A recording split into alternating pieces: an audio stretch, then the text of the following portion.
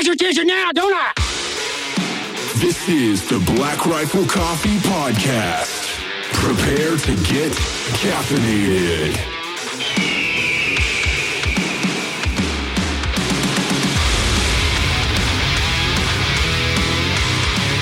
Yes, we are. Oh my gosh. BRCC Podcast. And we have a special guest today, Logan. Well, we have a couple technically. True. One's mic'd up, and then one's just throwing some ink on a forearm. Mr. Dan Cummins, how are you, brother? I'm good. Thanks for having me. International renowned comedian and handsome motherfucker. I'll take it. I'll take it. You guys had, it's funny, but the lady I was working with yesterday, Mary, she was very much into Logan's look. Oh, yeah? Mm-hmm. You can give Mary my phone number. That's totally okay. He has piercing blue eyes. Yeah, I was like, oh, shit. She threw that Midwest thing out there, and I was like, I have an in. Here we go. Is she from the Midwest? Yeah, she's from Ohio. Mm-hmm. So we talked about like childhood vacations a lot. Oh, you're already really great conversation. And then I was telling her about the whole, like the ethos of you guys here. And she wants to live here. She wants to live in the Black Rifle compound. Oh, okay. She's maybe not suggested, but you know. We always kind of make that analogy, not that I'm like, talking us up over here, but a lot of the guys and gals, but I'll speak specifically to the guys, are like former mill around here. They all work out, they're tattooed, they take care of themselves. And sometimes you have people walk in this office, they're like, what is this, like a breeding ground for like alpha males? I'm like, I don't know. Eugenics program? Yeah, because everybody's like fucking tattooed and lift weights and it's pretty crazy. Yeah, I know. No, I told our VP of marketing, I was like, I'm specifically just hiring like super handsome Marines to fuck with you, right? She's like, you met Brady last night, so he's new on the team, and you're going like a little ethnic. He's got Indian in him. Yeah. Brady's like 20% Apache, and then like a little bit of German, a little bit of like. It still fits the same, kind of alpha look. I know. I feel. I've been trying to suck in my stomach the whole time I've been here. Just a little bit intimidated. Oh, and I didn't even introduce our other guest today. It is the man himself, Will _XX on Instagram. You haven't seen his shit. You should check it out. Yeah, he's our tattoo artist. Will's awesome. Yeah, and Will's the glue to this interaction finally happening. Yeah. Your Time Suck podcast is fantastic. I've been listening to that for years, and Will was the one that originally introduced me to it. Oh, thanks. Yeah. Will's awesome. I got to meet Will in Salt Lake, and then Will does. He's so good at tattoos, but he's also, I'm trying to boost his confidence with his art. Like he does these paintings, but they're kind of like, I'm bad with artistic terminology, but multimedia. Mm-hmm. Okay, multimedia, but they're so good, so good. He built me this like mini guitar a long time ago. So it's like a mini guitar, but it's an art piece, and it's got like skulls on it. A couple of the strings are broken, but it's just a piece of art, and that sits in my office every day. Yeah, he made it for me. I'm like, man, I'm a very creative person, but when it comes to stuff that he does, I have no comprehension how to even. I can draw stick figures. I have no clue. Yeah, I can't do visual stuff where it's like, I feel like I'm fairly creative just with like stories. Like I can write different stories. Like, we have like a horror podcast. I can do like horror stories or comedy stories. But when it comes to visual stuff, I had friends growing up who were really good at drawing. And I've always admired that because I don't have that. Or like my wife, it's like, we just did some like remodel and it looks amazing. But she used to weigh in, have me weigh in on stuff. And I don't know the terms. I don't know how to describe things. She's like, what kind of colors? I don't know what the names of the colors are other than like your basic Crayolas. And I'm like, I'm worthless with this. I know you'll make it look cool. Easy. If you start talking about crayons right now, I'm going to get all excited and then we're not going to be able to go. Hungry. I feel your pain because I'm remodeling a house right now and my wife is so into it. And I'm like, oh, that's a cool brown. She's like, excuse me? Yeah. It is Southern Arabian yellow with a sprint of mint. And I'm like, what the fuck are you talking? Okay, it looks good. But it's like the technical terms that are thrown around in this house is like insane. It is mocha. It's mocha. Okay, you're owner of a coffee company. It's mocha. And the terms for all the furniture pieces. I'm like, that's a cool table. It's like a table, desk, or I have like three terms. Yeah. And she's like, no, that's and then I can't even remember them right now. That's whatever it is. Like, and there's like weird like adjectives. Yeah. It was like, it's a sit down ottoman or whatever. And I'm like, it's a fucking couch. Yeah. Sit down ottoman literally paints no picture in my brain. It always my brain just takes those words and they're just a blank. I'm like, what even is that? It makes me want to fight in the Ottoman Empire. Like, What is a mezzanine? Like, what the fuck is a mezzanine? yeah. Like, I want to pick up a spear and go fucking behead somebody. What is a mezzanine? Is that the front part? I think it's like a loft type situation. Dave, what the fuck is a mezzanine? I cannot remember those things. Isn't it an outdoor patio? Outdoor Is that what a mezzanine patio? is? A mezzanine? I don't know. That's a pergola. So we're talking about pergola here. We got look up a fucking I mezzanine. thought that was a We got the tile. internet. It's a balcony higher level. Yeah. See? Okay. So it's a it's- fucking balcony. So it's kind of like a loft, essentially. Yeah, okay. That's my wife gets so annoyed with me because like she starts throwing like that, like foyer, whatever, and just my eyes glaze over. And I've gotten better at faking it. Where I'm just like, no, yeah. No, that's great. That's kind of thinking the same thing. Yeah. And just really trying, like, but in my head, I'm like, when is this gonna be over? When are we gonna move on to something else? And she's gonna be happy and not annoyed. Yeah. Yeah, I'm in the same boat. Like, because we're at like 4 or 5 months remodeling our house, and it's been a fun process. My wife is super good at it. She's making it look awesome, but the terminology has just kind of been insane. Because there's like little like tile things on these like window cutouts that are not windows, but they're like accents in a wall, and there's specific names for everything. And so, same to your point, I'll be having these conversations, and I'm just like smiling, like, yeah, that would look great as like an accent black color on that. And I have no fucking clue what she's talking about. We've gone to pictures, which makes me feel like a remedial student or something. Yeah. Where just can you find something online that is like similar to what you want? And I can be like, cool. Yeah. I'm just thinking of the alternate universe where the women are sitting around somewhere talking about how we like know specific names for all these different types of guns. Like he called this, it's a machine gun and he called it a number. Like these guys are fucking retarded. Yeah. He said it was like an MP5 or something. It's a sub gun. Well, I guess they wouldn't say sub gun. Okay, whatever. So how did your career get started, right? Podcast? Was it stand-up comedy kind of? It was stand-up for a long time. I started doing stand-up back in 2000. Oh, damn. And then had a kind of like a quick arc where, you do the open mic or whatever. I started in Spokane, Washington, which is actually just 30 minutes from where I live now in Coeur d'Alene, Idaho. And then started doing like local bar gigs. And then, it's just kind of like word of mouth. Like the guy who books this bar, recommends you to a guy who books another bar. And it just kind of slowly builds out. And then after 4 years of it kind of building out, I got a manager, did some showcases. And then I did like the late night, Comedy Central, all like the entry level stuff. And that went well for a couple years and got like a half-hour special, hour special. And then it just kind of hit a dead end for me there where, not a total dead end. I was working the road, I was making a living, but it didn't keep progressing. It's like, and then kind of with those networks, if they, there's like a new kind of crop of cool kids coming in every year or two. And if you don't bump up to that next level, they move on to the next crop and see if they can get one of them to kind of bump up. And so then I didn't bump up and then stayed there for about, I don't know, I guess 10, 12 years.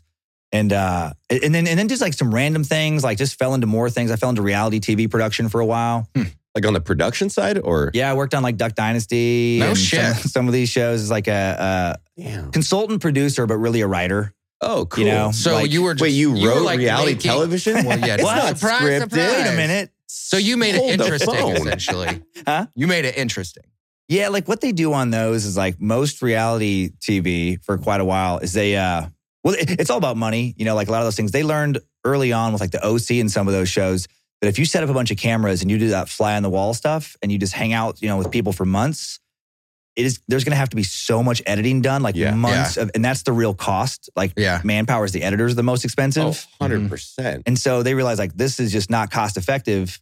And so they just figured out like if you get a couple pre-producers or, consultant producers to do that, come up with an A story and a B story, just like loose beats. Will's going to go here and there's going to be this dilemma. Yeah. And then Sai's going to come in and offer this bad advice. And, and you just kind of structure it out.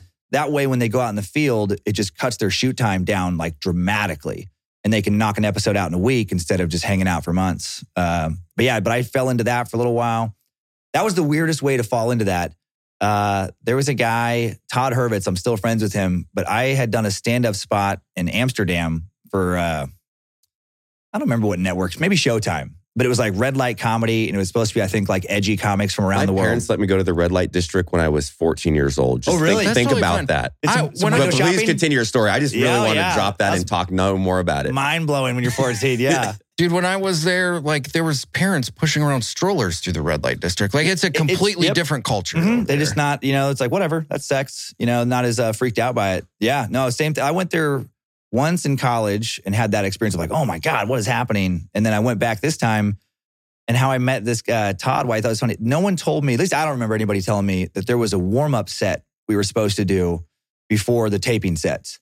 And so the day of the warm-up sets, I found shrooms and just got blasted. Yes. And so I'm just like wandering around Amsterdam, the buddy, just like out of my mind. And then I ran into like I was like near peak and ran into one of the producers, and she's like, let's go do a set. And I'm like, no. Yeah. Like there's no way. And then the audience is a jellyfish. What? Man, are you high? Yes. Yes. I kept forgetting that I was in another country because I had just flown in. Oh, shit. And so I'd get freaked out for a second. I'm like, why is everyone talking so weird? And I'm like, oh, that's right. That's not English. Like, Yeah. But Todd, this guy who was one of the directors, he directed these little like interstitials that they were splicing, like interviews with the comics in between their sets. He just thought that was hilarious because he liked to mess around with stuff. And then that actually got me work with him. That's what led to me working in like reality a little bit, was just getting fucked up and ruining. And they say drugs mess up your You're right. future. Come on. Help me. And so then I just bounced around with that. And then my kids, I got divorced around, oh my God, 2009, 2010. It's 2009. Huh? 2009. I Wikipedia'd you. Oh, does it really? Yeah, it says in 2009 on Wikipedia. That's right. Not that I think it's that's accurate. right. Yeah. That's hilarious. And you have a son and a daughter. You have a son and a daughter. You're born May 17th. Oh my God, you have a good memory. Yes. You're a steel trap this morning, buddy. Yeah. Solid. It's really just blackriflecoffee.com, the greatest coffee mix. Dan, please go ahead. And so my kids, we'd fly them down like a week a month. I'd go up to like Spokane where my ex was still living. And then my son wanted to come live down in LA. And I didn't want to like split my kids up and do all that. I'd met my wife now. She worked in production doing costume design for like a bunch of TV shows and things. And then we just made a decision like best for the family just to go back to, near Spokane. So the kids would be split half and half between us, even though that meant like her walking away from her career entirely. And then I actually thought, I was approaching 40. I'm like, well, this is it. Like, had a good run. I can't do any more production stuff. Stand up, if you're not selling tickets past the age of 40, like it's not looking good. And so I was like, what am I going to do up there? And I'm like, well, I should at least get a podcast or something and try and keep things going. And I'd done all these failed projects in the past. And they were all based on me listening to my manager, my agent or whatever, like, oh, this is what's trending. This is what's, good. You should do this. You should do this. And I kind of came from that good student mentality of like, well, the teacher says I'm supposed to study this, so I should study this. Right. And then I just reached this point. I'm like, why don't I just do exactly like what I want? And just that way. I fucking love that. That way, if it wins, love that. it's the best. And if it loses, at least it was exactly. So I just thought, what would I want to listen to? And that's it. That was like the criteria. And that's where Time Suck came out of. I'm just like, I like learning about weird shit. Always have gone down like dark rabbit holes on the web. Super dark. I love it. And if you're a vet listening to this show, you will love Time Suck because it is one of the darkest shows that I think is available on podcast. I believe I've listened to Time Suck while getting tattooed sure like you are in Will's studio. Probably, Also, we didn't reference that when we said Will's a guest. He's actually tattooing a lovely wolf on Dan's forearm right now. So that, didn't we? he is keeping his composure while getting stabbed with a fast penetrating needle. Yeah, fuck hot ones. We do tattoos on this show. Yeah, exactly. And if you want to see it, then you maybe should go to YouTube and look up Black Rifle Coffee Podcast and you can watch it. Yeah. The dark thing, it's so funny. Like, I'm always amazed. Thank God, I feel like a lot of sponsors, a lot of ours, I don't think they listen to my whole show. And like, they'll just listen to Air Bites. But it was funny. Like, I had to pull back. I let the darkness like bleed over into sponsors for a while. And we have it taped on the wall in the office, like printed out, and like we're going to get it framed. The funniest email I've ever gotten, where it was for Quip toothbrush. And I was like, well, they said like, write it in the voice of the show. And I'm like, okay. And so, and I was like, basically I said something about like, Quip toothbrush, right now is offering some, this, whatever their deal was. And I'm like, and you should really get it because I don't know if you know this, the way like IP addresses work and everything, but the Quip, they know who listens to this show and they know who hears this ad and they can find your home address from that. And if you don't get a Quip toothbrush, they're going to kick your fucking door in. They're going to get a baseball bat and they're going to smash your fucking family's heads in. So get Quip toothbrush or your whole family's going to, like, it's crazy. And then I get this email later and they just pulled the quote, but with like no, and it was like, hey, Dan, the sponsor said they heard this and they don't really feel like it fits their brand. And when you're just reading it out of context, it's just straight up psychopath. Bro, I fucking wish I could have been a fly in the wall in that boardroom. Oh, when they're like, and what? like the 24-year-old girl is like, okay, guys, so like, we're going to show, we are so excited about working with Dan in the podcast. Yeah. And they just hit play and it's like, we're going to fucking bash your head in. Kill your fucking Like, family. Just pins and needles you can hear her drop. Man, that's great. But what I found, at least in our old podcasts and stuff, back in the Drink Bros days, like, I think it makes more sense to like authentically communicate to the customer instead of being like, the best toothbrush I've ever had. I know. 9 out of 10 dentists were, it's just kind of like, man, like, talk your shit. I think it's fun. And they stayed on. I mean, they stayed on as a sponsor, but I'm like, but now they have me do like the more generic read and stuff. But yeah, I agree. I agree that it hits more if it's like, appropriate for your audience. And then before I explain the time, it did make me think of, God, there was one, I love this sponsor. They're a great company, Lisa. But I'm like, I wonder if they heard this. They ended up leaving. I would try and I would do the ad and then you can upload the air check. So they hear just like this clip. Got it. And then as I kept going, I'm like, you guys, and it was a really dark episode about Joseph Fritzl, this guy who kept his daughter in the basement and had kids with his daughter for 27 years. Jesus. Like fucking nasty, just an evil piece of shit. And he's like, he called it his bottom family, his basement family. It was super creepy and dark. But she's down there. I mean, it's fucking horrific. And I had a Lisa mattress spot for that episode. And I was like, no, you didn't. No, you didn't. I did. No, you didn't. I know where this is going. No, you didn't. Oh, yeah. It was horrible. Man. I was like, hey, guys, I'm like, you should never fuck your family. But if you're going to fuck your family, Lisa Mattress has the nicest mattresses to fuck your family. But yeah, pulled back since then. Incest doesn't feel good unless it's on this mattress. Exactly. Oh my God. Dan. Exactly. If you're going to trap your family in the basement for an extended period of time, make sure they're on the best. God.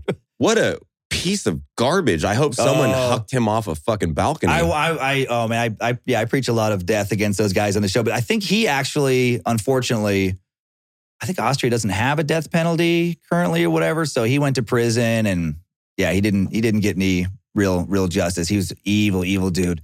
But so times, luckily, it was a crazy thing. When we moved to back to Idaho, my wife went into real estate, left her production career behind. I thought I was going to dwindle down stand-up. And then luckily the podcast caught fire. Thanks to Pandora, actually, randomly. Pandora, never got the heat that Spotify or whatever did. But for a while, it had a big comedy listening audience and still does, actually. And it was the only platform where you could curate as a listener, what you wanted. If you thumbed up an artist, they're going to show up more in your feed. You create a station. Right. And I didn't know that as I thought things were winding down, I was building this audience of a couple 100,000 people on Pandora, found out about it. And then I was able to market. They had this this one little thing I feel like saved my whole career. They let me into a beta program called AMP, Artist Mobile Platform. And you could release a 15-second for free audio message to anyone listening to your station. So a couple 100,000 people, and you could put a link. So I just started being like, hey, here's Time Suck. This week, we're talking about blah, blah, blah. Come up with some 15-second ad. Week 1, doubled my numbers. Week 2, they doubled again. And it did that for 2 months. It just kept growing.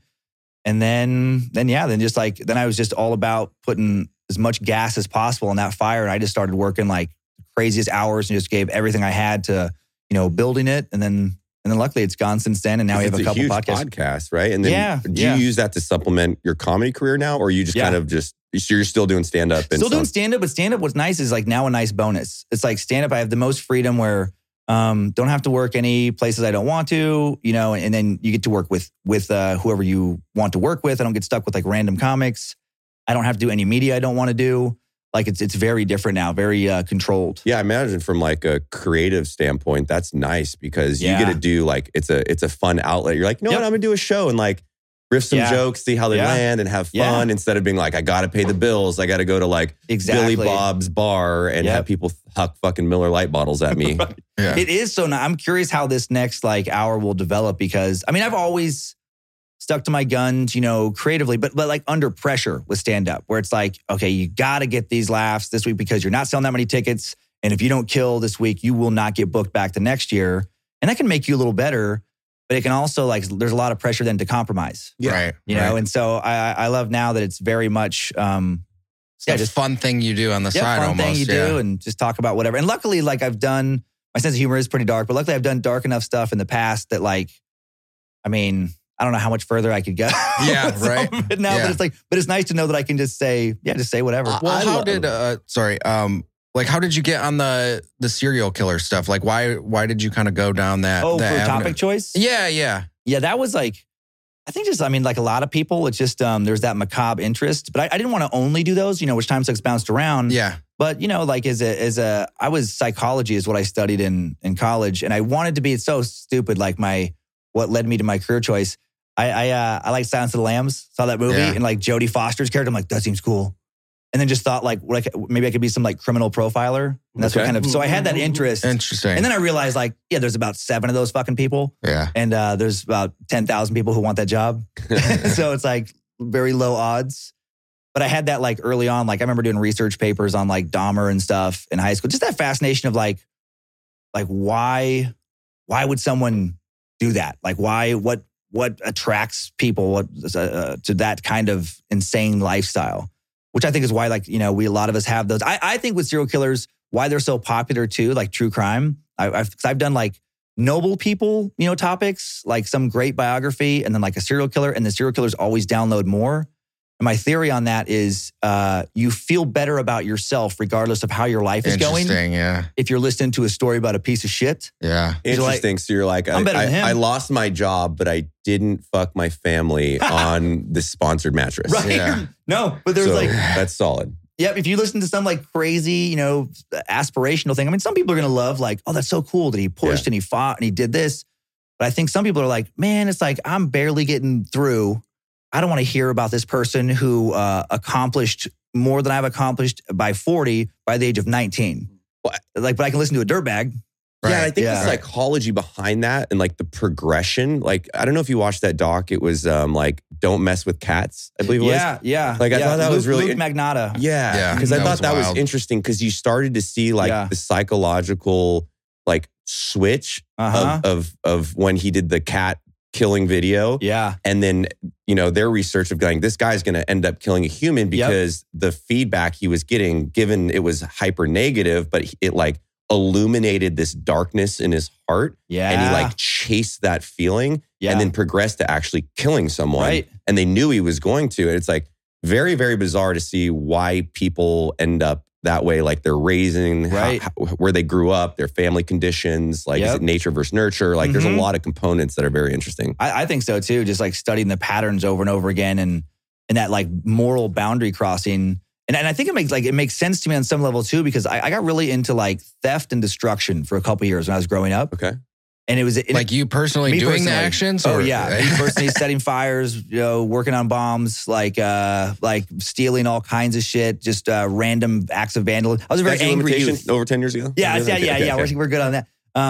But looking back at myself too, it's like I remember when my dad was living in Las Vegas that time. So it was like Riggins, Idaho, 400 people, and then Las Vegas. Such a different culture. Right. And I remember the first time staying in the summer in Las Vegas, this friend of mine like confessed to me that he it's something so small. Like he stole candy from the 7-Eleven. And I remember being like, oh my God. Like I was just so morally like outraged. Like how could you, but that's why would you steal? Like, don't steal, which, is good. Not supposed to steal. And then it was interesting. I met some new friends a couple years later when I went to live in Las Vegas for a couple years. And the first time I took something, I justified it where like they wouldn't sell it to me. I think it was like a Playboy magazine. Like he was taking stuff, and then I felt like really guilty. I'm like, yeah, but you stole it, and your family's gonna be so disappointed if you got caught and you get in trouble. And then I justified, stealing a few more of those type things, like porn mags or something. And then it went to like, maybe it was alcohol. But it was like there was always this justification. And then pretty soon I flipped this switch where it was like, well, fuck corporate America. Yeah. They're just, not paying people enough anyway, so I'm getting back. I mean, it's nonsense, but it worked. And then I just kept justifying it further and further. I have no idea at this point how I started justifying trying to like blow up random cars and stuff. Like we had the Anarchist Cookbook. I mean, it was getting wild. We like broke into a school, stole their computers, like all these things. Like, and it just got further. But what's crazy looking back is it got easier and easier. And the guilt I felt was less and less and less. Yeah, interesting. And then I finally, when I stopped I I moved back to Idaho. I was stealing from the grocery store. Where actually the joke I do about the banana, the same grocery store, I would steal their stuff. And my mom worked at this grocery store, and I got caught basically, but not. They couldn't quite prove it, but they knew, and I wouldn't admit it. And my mom, she just looked so disgusted with me. And it finally like snapped me back and it sunk in. I'm like, God, why am I such a piece of shit? And I never stole anything since that day. That was like when I was 17. But I think about that with those serial killers and stuff where it's like, they never had anything to snap them out of it. A little further, it's a cat, it's this. And they start to just, lose more and more empathy. Yeah. And then once they go, human in that way, then they're done. Yeah, because a lot of times they just evolve to the point where they're just like careless because they're just like, I can't keep going on this. I'm just going to do stupid shit to the point where I get caught. Oh, right. Yeah, it's an interesting cycle a lot of them go through where it's like they'll be really methodical and careful like the first couple. And then, and then like a lot of times there's this moment in their life cycle or whatever where they almost get caught but don't get caught. And instead of that being like a wake-up call, it's more like, oh, I'll never get caught. Yeah, it's like they feel like invulnerable. And then then at the end, like Bundy was that crazy example where he just went apeshit down in Florida at the very end and was a very different kind of MO previously where like multiple victims and all that, like clearly some part of him wanted it to end or maybe they get so thinking that they're just above the law or whatever that they can just do whatever they want or something. I don't know. It's this, it's so tough to tell at the end because the prison interviews, it's like, how much can you trust what they say? Yeah. They interview these serial killers afterwards and I'm like, yeah, but you're a piece of shit. Like who has no soul left. Yeah. Why would I believe anything you say? Right. Yeah, exactly. Yeah, there was that one Netflix docuseries on the guy in LA in the early 90s to where he was like doing Richard Ramirez? Yeah, the Night Stalker. Yeah, the Night Stalker, super evil shit, super randomized killings. Yeah. To the point where like he ended up to where he wanted to become famous. Like that was his end goal. And it just felt like this was just a really strange means to get there. Because he like really embraced that as he was going through the core process to where he's just like, now I'm famous and like that was the end goal. There was some comic might have done this already, but I wanted to do a thing like, I was joking about it a long time ago where like these copycat killers or serial killers who do it for notoriety or like, mass shooters who want like their name outs about how it should be like legal. Like they should be slandered so hard where it's like, cause they get that cool press and then other people see all this attention and they're like, they want the attention too. We should just make the attention way more negative, just like basically like, well, we think that he, shot up this school because he has the tiniest fucking dick. Super tiny dick, and it never gets hard. And I mean, and it's like, and then make up like wild accusations. We're pretty sure he's a pedophile, but like all these things. So they come up with a horrible nickname so that other people are like, well, I don't want that for me.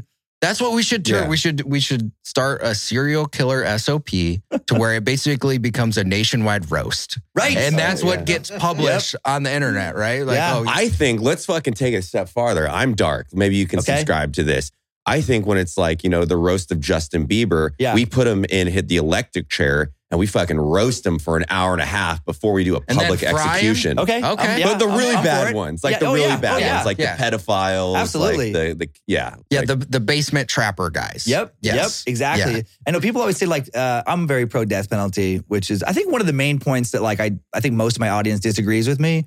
But I mean, because they'll bring up like, well, there's been instances of people falsely being put on, death row. And that's true.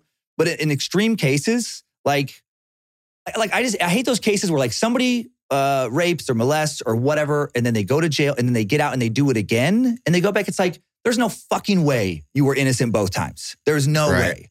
And it's like there should be extreme cases where I'm all for like making a terrible example. Have a crazy roast. Like we can get like Roman, on some of those people and have some just like crazy gladiator shit. Bring back the brazen bull. No, it's just oh my God. It's that crazy torture where they put in a bull. No, you do the Wheel of Fortune and it's got the worst like death, like the horse one that rips you in half, Oh my God. It's comedy, guys. Somebody is going to make this into a movie to where that's the process that we do with serial killers. It's very like, I don't know. What's the movie, like the Purge kind of thing. It's very purgy. Or we just do this for the Halloween video this year. That's a great idea. That's not a bad idea at all. I really like the torture Wheel of Fortune. The torture Wheel of Fortune. That flows off the tongue.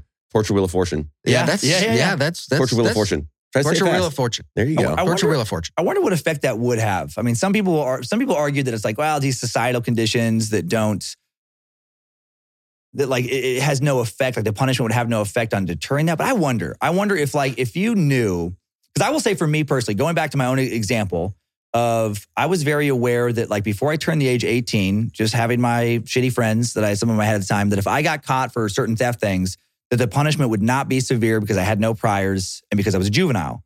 And if I would have known, at least for me, if I would have known the punishment was much more severe, I truly believe that would have deterred me more. Right. And I wonder on these bigger crimes, if the punishment, like, if you get caught, like, serial child molestation, you get, in front of your family, you get some fucking, what are those machine fuckers with the dildo? Like Zybex. That thing fucks you to death. Dave just told me what that means. Because really, like you go to death row and then you wait around and then you get lethal injection. Like that's not really a harsh punishment at all. Well, there's some of these guys, like I just did one that I think it came out this week's episode, but like Mark Twitchell, this Canadian, and it was one murder, but it was like beyond guilty, another attempted murder. And then he's in like, this maximum security, like Canadian prison, but it's so relaxed up there. I want to say it's either every 2 months or every 3 months. If you have good behavior, no matter what your crime was, you can qualify for like a 3-day long weekend conjugal visit where they get to stay in the cell with you. He has cable TV. He killed because he was called the Dexter Killer because he got obsessed with Dexter, wanted to be him. Now he gets to watch Dexter, has a Dexter fucking poster in his cell, watches it on cable TV in his suite, basically. And I'm like, how the fuck is that deterring anybody? Yeah. How is that a punishment whatsoever? Right. It's like, it's absurd to me. And I get the rationale with like, we got to give them incentives to, behave well. I'm like, yeah, or you could kill them. Yeah. Like you don't have to deal with cable TV and stuff if they're just bones in the back. Yeah. All this medieval old torture techniques like makes sense all of a sudden, right? Right. Yeah, in certain cases, I think absolutely. Yeah, I think you see the arguments on both sides, like, first-time offenders or something, and if they got into like certain aspects of crime, you want to give people another shot at society. So I see both sides, but I think there has to be, like, especially now with like, biometrics and a lot of the other science that supports proving people that are absolutely guilty. Hashtag OJ Simpson. Like, I think there's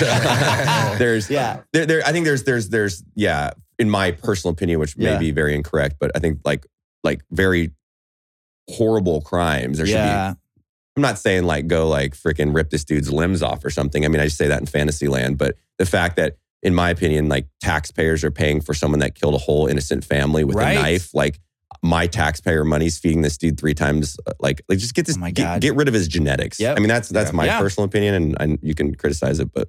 Yeah, me too. I mean, there's this guy, the one that really got me because it was local, and it's still messy. It's Joseph Duncan. Was this guy, and it's like, he's so fucking brutal. But he had killed a few kids before he made it to Coeur d'Alene. And this guy had this history where he had been like multiple sex offenses, child molestation stuff before, gets out. And then he's road tripping essentially out west. And about 5 miles from my house, he's driving along. He goes on this frontage road next to the freeway, sees 2 little kids playing out in their yard. And it's like, I want them. And then stakes them out, goes back that night, breaks in their house, kills their parents, takes the 2 kids out to Montana, this place off a little rest area where my kids and I have gone a bunch of times, is St. Regis, Montana. Takes the kids out there for a month in the woods, just rapes them, and eventually kills the boy, and then brings the daughter. He's so crazy, he thinks he's going to bring the daughter and like have it be his own daughter now. He's been raping her for a month. Thank God they caught him in this Denny's, just fucking 2 freeway exits from where my little studio is now, and put him in prison. And then in prison, they let him have a blog where he would blog about how innocent he, how like, what? He would write on his post on his blog about how people should feel sorry for pedophiles because they're the real victims because they can't help it and all this stuff. And I would leave comments about like, I fucking can't wait till you're dead. Just like on his blog. Got it. But I'm like, why is he allowed to? And luckily he did die of a brain tumor recently, so at least it was painful. But it's like, in those instances, I would support basically any form of execution. On an individual like that, I'm like, whatever the family wants. You know? If the family wants to fucking tear him apart with horses, okay. All right, I'll sign off on it. It's like in those instances, it's just like, Jesus, man, it's I don't know. Have you ever interviewed like a or not a sibling, or I guess a sibling or offspring of like a serial killer. Because I feel like that would be fucking crazy for someone like your father was a serial killer. Like, I know that a couple of people have done that, but I don't know how open certain individuals would want to be to like associate themselves with that genetic line. But I haven't done that. We haven't done really too many interviews, but that topic has come up as a possibility, like the kids, the children of. Yeah. And there has been some books. I know that Dennis Rader, the BTK guy out in Wichita, his daughter, I haven't read it, but I think I'm 99% sure it was his daughter that wrote a book about all that because, some of those people feel so bad where, I mean, he went on for a long time and so completely raised her and was like an awesome dad, like very involved in church and softball, like all those things. He was a total family man, right? Total family man, like had a compartmentalized and had two very different lives. And then for her to realize that like that whole time, like what he had done to other families, like that's gotta be the biggest just mind fuck. I mean, man, I don't know if you'd ever fully recover from that. No, I mean the trust issues associated with that. Like, you would question everything after that. Semi-suspect though. Oh yeah, Will's joking about. I've had a joke.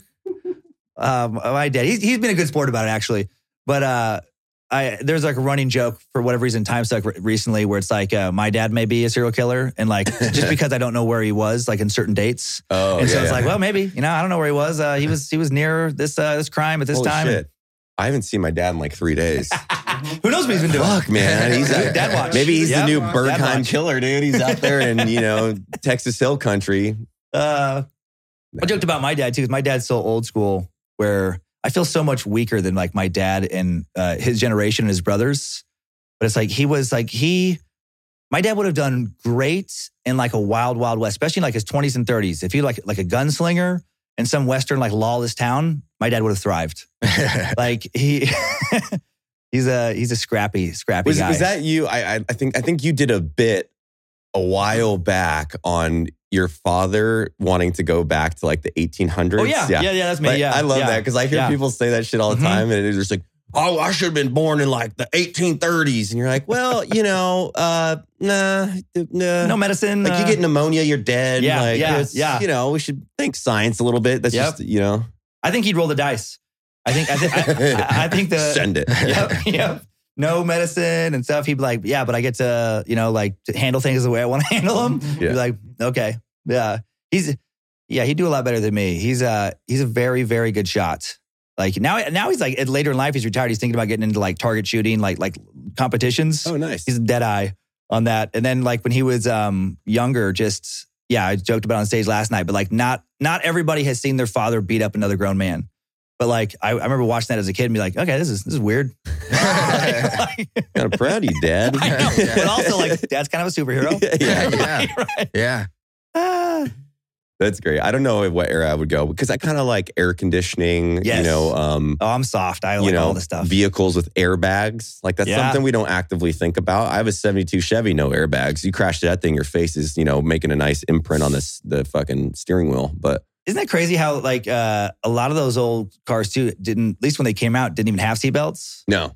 And I mean, even when I was a kid, and it's so weird to think about now, but it was just the norm, growing up in Idaho, very normal to throw all the kids in the back of a truck. Yeah. And just barrel down a 2-lane highway at like 60 miles an hour. Yeah. And just like the northern Idaho woods where like the switchbacks. Oh, yeah. Like you're on dirt roads and like at any moment you could go caressing off the ravine and just die. There was a guy in my town who, the generation before me, like I just remember as a kid being like, hey, such a small town, like you see somebody who's not quite the same as everybody else, you just have questions. And I think he must have been the first person I saw who had like brain damage. And so he just acted different. And I'm like, talking to my grandpa, like, what's going on with that guy? And he had fallen, just as a kid, teenager, fallen off the back of a truck and smacked his head and, was never the same. And even still, there was like, get in the back of the truck. Like, that guy fell off the back of the truck and his brain's damaged. Now get in the back of the truck. We're going up in the woods. I mean, what'd you do though? If you had like just a bench seat and it fit maybe 3 people and you had a family of 6, you're throwing kids in the back. Yeah, there's nowhere else for him to go. Yeah. Yeah. But isn't that the thing back then? It's like you had like 8 kids because like 2 of them were probably going to just, be naturally selected or something. That's a terrible way of putting it. But I mean, it's like literally to keep your family line and to work the farms, you had to have multiple kids. And then you run the risk and liability of mama dying because having kids back then wasn't that safe. Yeah, I only have one sibling, and my mom only has one. My dad has 5. There were 6 brothers at one point. But my grandpa was raised on a farm, and that was their rationale. Was 13 of them. Whoa. Yeah. That's impressive. I know that just one vagina can kick out 13? 13 kids. Dude, that's when you look at your wife and you're like, all right, time for 13. She's like, my insides. Please, God, help. They don't have this thing called a mommy makeover yet, but in 200 years, it's going to fucking kick ass. God, kid 13. I imagine her just like digging her uterus out of the closet or something. Dusting off. Here we go again. Time for number 12. Right, exactly. Golly. Different times. I would have went like right after the Civil War, like shit would have been wild because it would have been in complete dismay. And like that movement west. Yeah. Like 1870, like there was no law whatsoever and anything would have went. It is weird to think about that time. Yeah. Like, it's literally the Wild West. Yeah. I think it's such a separation of like societal thinking when you think about contemporary America per se and like all the things that we have. And just even if you go back, let's just say 200 years, like you could literally get away murdering anybody. Right. Like, yeah. Right.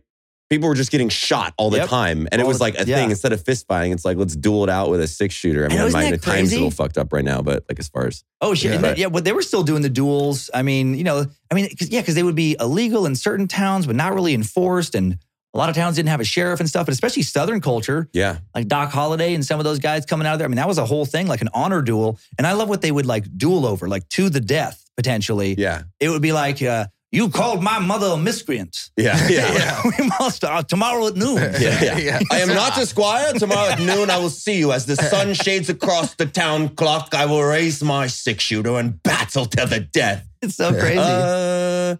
But now we're scared about microaggressions in 2021. Okay. I always think about that when people complain about like, yes, there's certain things that are frustrating now, like cancel culture, conspiracy culture, like all these things is like frustrating, but I'm like still way better than things used to be. Like that argument of like, well, things are going to shit. No, things were shit. Comparatively. Like it does keep getting better. Yeah. I mean, you imagine if we existed in like the 1870s and we were all citizens of this town, and there was a serial killer, we would have been sitting around having this exact conversation, trying to figure out how to deal with the serial killer. Right. Just throwing ideas at the wall, Yeah, it's crazy. It was time to the horse in like that creek. That creek's super rocky. That one. Yep. Frederick stubbed his toe in. Like, let's just drag him through that. Let's see what happens. Let's do a dozen of those and then go from there. Is that going good? Let's tell Dan our witch bit. The witch bit? Oh, God, yeah. So we have this video, and maybe you can take this and use it in comedy. But we were thinking about doing, fuck it, I'll just say it, but like a commercial. And I don't care if I give it away. We're gonna do it. We're gonna do it. Okay. Who cares? But you take it to like old school times. I don't know what era necessarily. I feel when like do they throw witches off like cliffs? Yeah, like 1600s, 1700s. I think 1600s, and maybe a little bit of early 1700s. Yeah, when they're still doing witch trials. Yeah. So it's just like innocent kind of poor lady. She's like not the town whore. She's maybe like hooked up with 2 guys. Right. But they've convinced the town that she's a witch and they got her tied up to the stake and they're like, burn the witch. And then as it starts progressing, the townmen start blaming her for everything. Like, she made me fuck Bob. And then like, burn the witch. And they all start admitting like every transgression that they've done. And it just gets darker and darker and darker. And like, by the time the witch is like, yeah, fucking kill me. You guys are crazy, dude. I've been having sex with this goat for over a year. Burn the witch. And the townsmen are like, burn the witch. Burn her. Yeah, exactly. They're a little bit more like, okay, that was a weird one. Yeah. That's awesome. Yeah. I masturbate to frogs. The witch made me do it. What the fuck, Jake? I don't think Jake's a name back here, but that's okay. Yeah. That burn the witch. Oh my God. That reminded me of like the Salem witch trials. That was one of the most memorable historical things I came across, like doing like research for various historical events. It was called spectral something, like spectral witness or something. But during those Salem witch trials, they would have somebody like give testimony about so-and-so being a witch. And part of the evidence was they had a dream where that person showed up in their dream and was not good. And they're like, well, that's a witch. Like you could just like be accused of showing up in somebody's dream, and that would be enough to get you hanged. Yeah. This is a prime example how things have gotten better, sir. Yes, exactly. Yo, I had a dream that you were kind of bad. Burn this bitch. Yeah, kill her. She's a witch. Right? What the fuck? What the fuck? Come on, man. And if we go further back in time, it's just a whole bunch of people say, God wills it. Oh my God. God wills it. That's so crazy to me that if you go back to like, you know, the Catholic Church, you know, for the most part in like medieval Europe, when we talk about like all these horrible things maybe somebody should do to a serial killer, they did like the worst things to people who might be heretics. Yeah. You know, it's like, we're not sure that you agree with the interpretation of this verse the way that we agree with it, so we're going to rip your fucking fingers off. And basic scientific advancements, like calling the earth not flat was like, okay, time to rip your hands off kind of shit, you know? Yeah. There's a thing called a sun and a star, and I think we kind of like orbit around it. Kill that motherfucker. Isn't that a crazy thought that it's like we did, I detached myself from those moments and it almost seems like a movie, but that was somebody's real life. Where they're like, hey, I made this cool discovery. And I think this is how the planets align. They're like, okay, we'll talk to you about it in a second. Hey, grab him and throw him in the cell. Exactly. And then they're just ripping him apart. Like, I just discovered some stuff. Yeah. Will you imagine if the flat earthers ran society, right? And you're like, he's doing mathematics? Mm-hmm.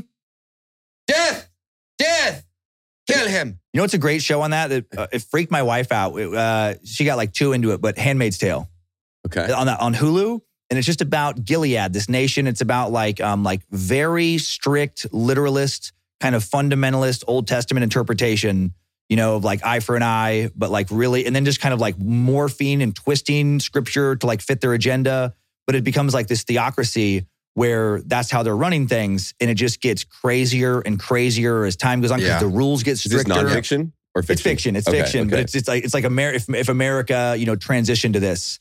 And just, it seems too real, but because it is based on like, you know, medieval Europe when people actually did stuff like that where, you know, you have an affair or whatever. No, there's one woman, she read from a book. So the first punishment for reading from a book was you get one of your fingers cut off. Oh. And then but like, you know, that kind of stuff. And So we had this concept, that never came to fruition. It was, we kind of called it the ISIS button, but the whole concept was that like we would take like Americans. The American Appreciation Button. American Appreciation Button. Okay. But we would take Americans who are bitching about the current society and then slap them back to teleport them to like Syria. What can you? Yes. You know? Yeah. And be like, okay, this is weird. I'm going to get in the car. Women do not drive. And you're like, oh, right. Fuck. Right. But you take like, could you imagine like, so you're like, oh, let's go visit San Francisco, for example. Right. But it was like Vlad the Impaler times. And as you're driving into the city, you just see thousands upon thousands of people impaled on spikes.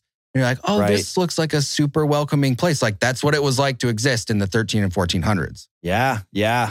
And that is, and I love that, like the button concept and just that concept of like, you know, like Syria, you said in some of these places where I think people forget who just don't study enough of like what's going on in other countries or whatever, like how good we have it now compared to how many other people have it now. Yeah. Like that's such a crazy thing. Like, well, like Afghanistan and like the Taliban, you know, going in there, they're already just, you know, gunning down people for like, I like the way it was before. You know, like that person, it's like, that's crazy that happened like yesterday. Yeah. Literally like yesterday. Yeah, we did. Yeah. Our last show was on that, so we won't touch too much. But yeah, no, it's totally fine. I mean, 100%. And I think people they have such a large moral compass until it involves them to actually do work. And they're like, oh, blind eye. Oh, I got to check my TikTok or Twitter. What's happening over there? Whatever. You know, it's sad. It's a tragedy. But yeah, I think people don't realize how good they have it, especially when you grow up in like this sanctuary of a safety bubble that we've created on like generation after generation of sacrifice that has provided the opportunity to be a free thinker, have opinions and challenge opinions. And then when you start to see it the other way, where people are like, you think my way or you're wrong, you're like, no, that's the antithesis of what civil liberty should mean. It should mean that we should challenge each other's thoughts for the progression of our society and like do whatever the fuck you want as long as it doesn't fuck with me kind of thing. And it's wild because people don't have that. They grew up in great gray areas with law and all these things that you just like for instance, like even getting in your vehicle, a motorized vehicle that fucking took how many hundreds of years to get to where it's at today, to drive to a convenience store to get a bottled water that's fresh, that you know you're not going to get dysentery from, Right, grab a bag right. of chips.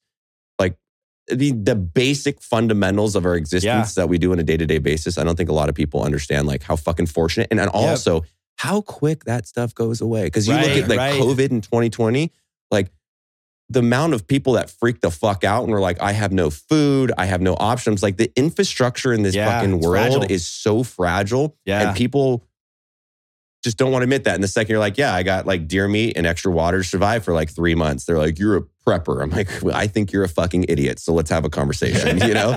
Yeah. like, it's wild. It got cold in Texas this winter. Oh yeah, you guys it had just, all those pipes burst. And everything. it just got cold. We had a lot of it people just die. got cold. Yeah. And like it went to That was shit. enough. It went to shit. Almost worse than it did during COVID, to Right. where like you go into the grocery store, like there was nothing. There was that's absolutely crazy. nothing. Just because we got ice and stuff. Yeah. And I'm not like picking on people, but like No, most but- dudes but- my age don't even know how to like start a fire from nothing. Right. Or yeah. like filter water. You know, Yeah. like here's some river water. How are you going to drink it? Yeah. It's kind of scary how much I think we rely as a society on society. Right. And that thing about just people like so soft and like the things they complain about because they don't understand how good they have it and they don't understand what life would be like if they didn't have that thing. I thought about that with when there was the calls to defund the police. And I do understand that a lot of people were like, no, we don't want to get rid of the police. We want to like restructure. But some people definitely were like, we want to get rid of them. Yeah, and they're fucking idiots. They're fucking in my idiots. opinion. And I remember thinking like, you should have this option. If you really believe that, well, okay, you get to sign up for something where you don't have to pay a little bit of taxes to support the police. But then also, you don't ever get to call 911 fucking ever. Like someone is just lighting up your house. Like you call them up, they see that you're on that list. And like, good luck.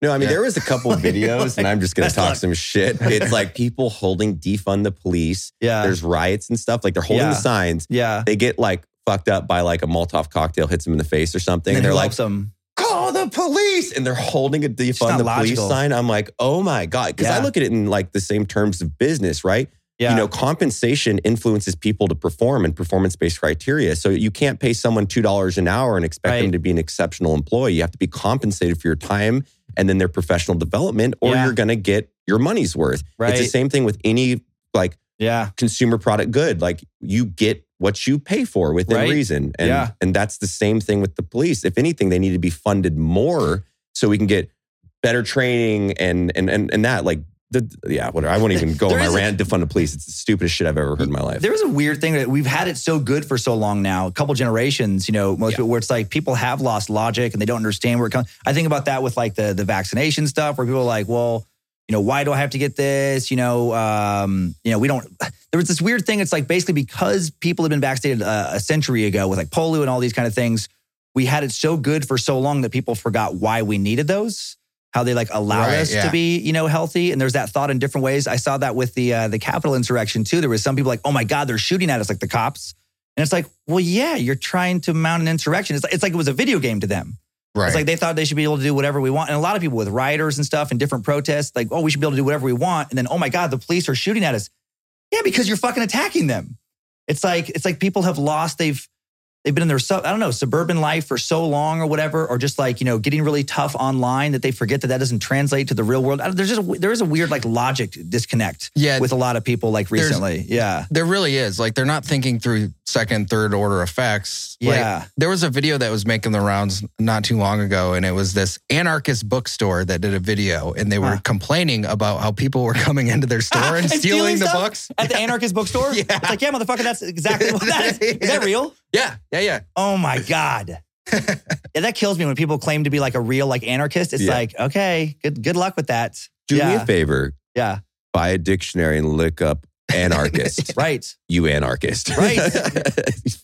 I made that argument, I think, on some episodes too, about that thing. It's like, no, you're not. It's like, yeah, that's a great thing. Maybe if you're, it goes great for you for like a week or something, if you're able to take, I guess, your neighbor's stuff or whatever, but eventually you're going to run up against somebody tougher than you. And it's going to end badly for you. And it's just like, but people, they don't think, they just like, oh, I liked Fight Club. Yeah, right. Yeah, it's a fucking movie. Well, yeah, it's a Logan Bird fantasy. is so cool. They don't know Right. the consequences of reality. Yeah. It's like, Weird segue. Why the wolf? Okay, so I got initially this Idaho tattoo, and it was like my least thought out one. It was like a gift from my mother-in-law, and we just like went. I never do that. Just go to the tattoo shop and just get something randomly. I was like, oh, that's so nice of her. And then I just moved back. I'm like, okay, I'll get this cool Idaho one. But then my wife calls it my basic white bitch tattoo. Oh, okay. And so I wanted to get something more meaningful. And then wolves, there's a cool animal, just like the way they like hunt alone. I've been more of a loner in some ways as far as just how like with stand-up comedy, it's by yourself. Time suck, by yourself. I have that element. And then in Idaho, they just were a really divisive animal growing up. You had like people strongly supporting them. You had ranchers just like they were the worst thing ever. Right. And I don't know, just kind of like a magical animal. And I don't know, for lack of a better phrase, I just think they're really cool. Logan has a wonderful wolf tattoo. I showed him last night. Yeah. Oh, you guys It's were awesome. shirtless. Oh yeah. That's how Mary became such a fan. Logan lifted up, Showed his wolf, and she showed his started wolf. howling. That would be awesome. He just can go into a bar and just like lift up the shirt and just like if that's how you find women, just a couple women in the back. Hey girl, Okay, want to join my wolf pack? Like, God, you need some help on your pickup game. Yeah. But why do you like him? You have such a big one. Well, wolf. Whoa. Whoa. I thought Mary was interested, not you. Okay. With a large wolf tattoo. It's a little deep and cerebral, but I just wanted something that like big and bold that I look at every day. That's like, go fucking attack life. Like that's awesome. consume it to its fucking utmost. And like when I wake up in the morning, I look in the mirror. Like it's hard to be passive about trying to go through life. It's like, no, go fucking eat, motherfucker. Like go That's out awesome. there and get it. I should get a bare face tattoo then, right? Yeah. That way when I look at myself, I'm like, Spirit bros. I'm going to use your explanation going forward. You're going to hear me in another podcast. You're like, so why do you get the wolf tattoo? I just want to fucking attack. Yeah. I just want to like, hey, that's what I said. Just want to attack life, man. Yeah. You took it. Dude, I have to ask you a question because you did a show on psychedelics. Yeah. And we're a few of us over here kind of delve into that space a little bit, but yeah. Super interesting episode from my perspective listening to that and like why you wanted to do that and how that whole process unfolded for you. Yeah. I mean, there's like, research, well, with psilocybin mushrooms, at least, too, where they show like the effects, so much of the drug stuff. I mean, I don't want to go like a crazy drug rant, but I hate like drug policy. Mhm. I just think it's such a waste of resources. And I think like punish the crimes that people commit while they're on drugs. Don't punish the drug usage itself. And there's like other countries that have decriminalized things and there's not crazy spikes in crimes. It's actually like gone the other way. Yeah. Amsterdam, Portugal has basically decriminalized everything. And there's been enough data on it now because it's been over 20 years. Where, there's like all these benefits of like, some kids are messing around and one of them ODs. A lot of times here, they're afraid to tell the EMTs what actually is going on because they don't want to get in trouble. So they have to do this guessing game to try to figure out what's going on. And a lot of times that guessing game can cost somebody their life. Yeah. And it's like, if they were able to be honest about it, it would save a lot of lives. And there's all these other things. And like some of them, it's like, with weed and shrooms and stuff. It's just so hypocritical to me that alcohol is legal and I like alcohol. It's like I'm a whiskey drinker. I love old fashions. I have, 4 or 5 nights a week, at least like a nightcap or something. So I do no problem, but it's worse. It is a more powerful drug and more destructive drugs in many ways than, marijuana. And so I just, looking into the history of why those things became illegal, it was never about safety and protection. No. I think I'm not completely sold on like the legalize all drug things. I think I'd have to look at that and a society. But yeah, like on the weed side and like shroom side, like that's the thing I always say that too. It's like no one ever fucking like went and fucked someone up on marijuana really because the drug. They sat and ate Doritos. And if you look back historically why like specifically marijuana is legal, it's crazy. And then big pharma, you have the tobacco industry, the alcohol industry fighting as hard as they can because all they see is dollar signs. And those dollar signs are correlated to a lot of health issues. I mean, especially we've talked about it in the veteran community. I mean, a lot of people self-medicate. I was one of them for a long time where I was like fucking pretty bad alcoholic back in the day. And it's because like that was, you had to like get out of your own mind sometimes. And then, you know, marijuana is so like bad. You've been conditioned, right? In your head to believe that, whether you're like, the only thing I want to fucking do is sleep. Yep. Like, and then what's the outlet, you know, the VA or whatever, like, hey, take all this Ambien or take these fucking antidepressants and changing like physiologically who you are and neurologically as well. And I just like, fuck, man, there has to be better resources for people that just want to like fix a portion of their life. And thank God, I think some of this section with medical marijuana and some of the things we're doing in the veteran community of like individual treatment, I think we're helping a lot of people find their individual solution to their problem rather than blanket treating a lot of people. It's like, here's some antidepressants. You're like, dude, I just can't fucking sleep. Like, I don't need antidepressants. Like, no, it's because you're depressed. Like, you can't, because we sat at a desk and you told me that. I fucking hate that section of. And marijuana specifically, a lot of those, it was like a lot of racial legislation too that made it illegal, where it was like, you know, fear of, with marijuana specifically, it was becoming popular in like the Hispanic community. And there was just, you know, a lot of like, back in the day, like scared white people being like, they're gonna, you know, we can't let these, you know. Fucking scared white people, man.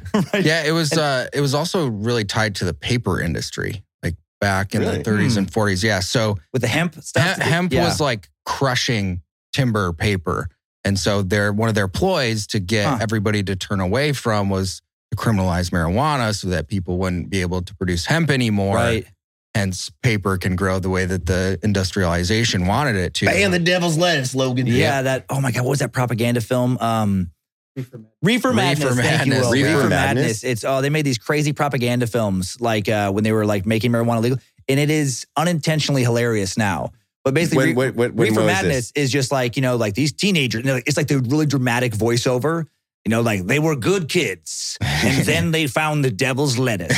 And then it just cuts to all this like drama where like they're fucking each other and like, and no, that was the narrative. Like me growing up, do you remember? Because you're a little older than me, barely, but like the DARE program and stuff where it was just like, marijuana is a gateway drug. Like if you smoke it, you're going to be with a needle in your arm getting butt fucked by 7 people. You're like, oh my God. Like, I just wanted to listen to Led Zeppelin, dude. Fuck, man. I wanted a cheeseburger and to listen to Led Zeppelin. Maybe, you know, that's it. And shrooms, there's so much with, you know, hallucinogens in general, there's so much misinformation out there where it's like shrooms is a really mild hallucinogen. I mean, if you take enough of it, you know, it's going to be, but it's not, you're not going to be seeing like a dragon come off the wall and come after you or anything. It's just, honestly, it's like when I've done shrooms, it just kind of resets me and just like, it's almost like a spiritual reset. Like I'm not a religious person or whatever, but it just makes me like, the last time I did it, I just hung out in the yard between the hammock and the hot tub for probably 4 hours listening to Tool's most recent album. That's a solid session right there. And just recalibrated my brain and I just remember thinking about like, oh, the shit that you worry about doesn't matter. And, you know, we're all going to die and that's fine, you know, and part of nature. But it was all like these really peaceful thoughts. And it did make me like, I'm not a real anxious person, but I can get a little tightly wound. And it just made me just chill out. The chill out effect probably lasted for a few weeks. I've never tried hallucinogenics, so I'm I mean, I have. Yeah. and I would do, I mean, if they were more accessible, I would definitely like mess around, like microdose and stuff. Like I would totally microdose with LSD more. It's like, I've never microdosed. I've done a massive dose. And then like, that was very powerful hallucinations. But like, I just think there's so much misinformation about like, you're going to end up in a mental institution. It's like, no, if you fucking do it right. So much of that stuff is like, if you do it right. Yeah, like, and that's drugs as a whole. Alcohol is if you do it right. Yep, I mean, exactly. For fuck's sake. From like a scientific perspective, the psilocybin stuff, like psilocin is the active component in that, and psilocin is nature's version of serotonin. So it's like your happy drug. So it's like nature's happy drug. So it refires your brain in these new ways. And like, that's the largest commentary around it is what you exactly just said. It was like, it's this reset to where you're like, you feel happy and you like understand what's important. Like, why is that a bad thing? Right. It doesn't sound like a fucking bad thing at all. Yeah. Yeah. Cause I get into these loops of, I'll start to fixate on things that do not matter. And I'm aware that I'm doing that, but I'll get like angry about some, the advertising company was supposed to send me this spreadsheet and the breakdown was wrong. And, you know, like they messed it up last month too. And then but it doesn't affect my life at all. but I'll fixate on little things. I'm like, why the fuck aren't they doing their jobs? And what kind of idiot is working in the finance department? Why can't they send me the right thing? And I'm waiting 2 days for this email that doesn't matter. Yeah. And I'll have like 15 of those things in my head. And life will be fine. I'm healthy, doing fine. The kids are fine. Everybody's fine. But I'm angry because I'm choosing to focus on these things. What if I like to be angry like that all the time? Like that's like part of like identity? Yeah. I'm just kidding. Well, I've wondered about that for my comedy. I mean, I did walk in here and I was bitching about work right when I came in. I've had those weird thoughts about like not wanting to do things because it's going to mess up my identity. But then like when I've done them, I'm like, no, I'm still me. Still fine. I'm just like a little more chill about certain things, which is nice. But I'm lucky. Like I don't have that addictive gene. So like I have tried a variety of drugs and never worried about like addiction. Like I just don't. I'm very pragmatic, I guess. You know, I'm not going to do it if I have things to do or I'm around the kids or those kind of things. But it's like, you know, like weed I do the most just because it does help me sleep. And if I'm bouncing around with time zones and I do an edible, 9 o'clock at night, I am going to sleep so much better. I'm going to wake up so much more refreshed the next morning and have a more productive day. So to me, it's just like a good practical decision as opposed to like, I'm not just like, you know, wake and baking and just that would blowing be off my day. okay if you weren't using that as a gateway drug to get banged out and do That's the hope. needles. That's the hope. I Yeah. keep taking this edible. I've been taking and edibles it's not forever, working. and I've yet to be butt fucked in an alley with a heroin needle. I keep trying. Keep trying. Where's this magical alley? What is it? Gator and the Boys or whatever it is? Yeah. The old soup kitchen. The old soup kitchen. Dirty Mike and the Boys. Dirty There we Mike and the go. Boys. Yeah, we were talking about we just need to make that into a t-shirt because we put a 20 millimeter Canon on top of a Prius. I just want to make a t-shirt with that on it and it just says soup kitchen on it. Yeah. I mean, yeah. Please. Yeah. Yeah, let's do it.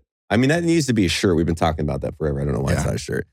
We put a 20 millimeter like gun, like a cannon on a Prius. Yeah.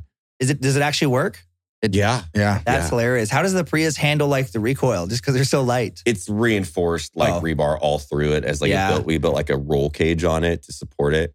I mean, Richard Ryan did the build out, but he's got another project we can't talk about coming up here soon that is going to blow people's minds. I love that you guys like have fun with it and just like to make these crazy videos and stuff. And when you're talking about your apparel, just to like plug you guys, I'm seeing more and more people wearing the Black Rifle around Coeur d'Alene, and you guys are killing it. Like, but I love that you guys aren't just focusing on like one thing. You know, like you got the coffee, but then you also have the cool apparel, and you're making the cool videos. It's just fun to watch. I've always appreciated like before comedy, good entrepreneurship, because and it's come up in my comedy a lot. Like I have very little tolerance for like poor customer service and just like bad bureaucracy. It's why I get so angry if like it's weird at the DMV or different things or weird in some business. And so when I see somebody running things so well and taking care of every aspect, I'm just like, man, good for you guys.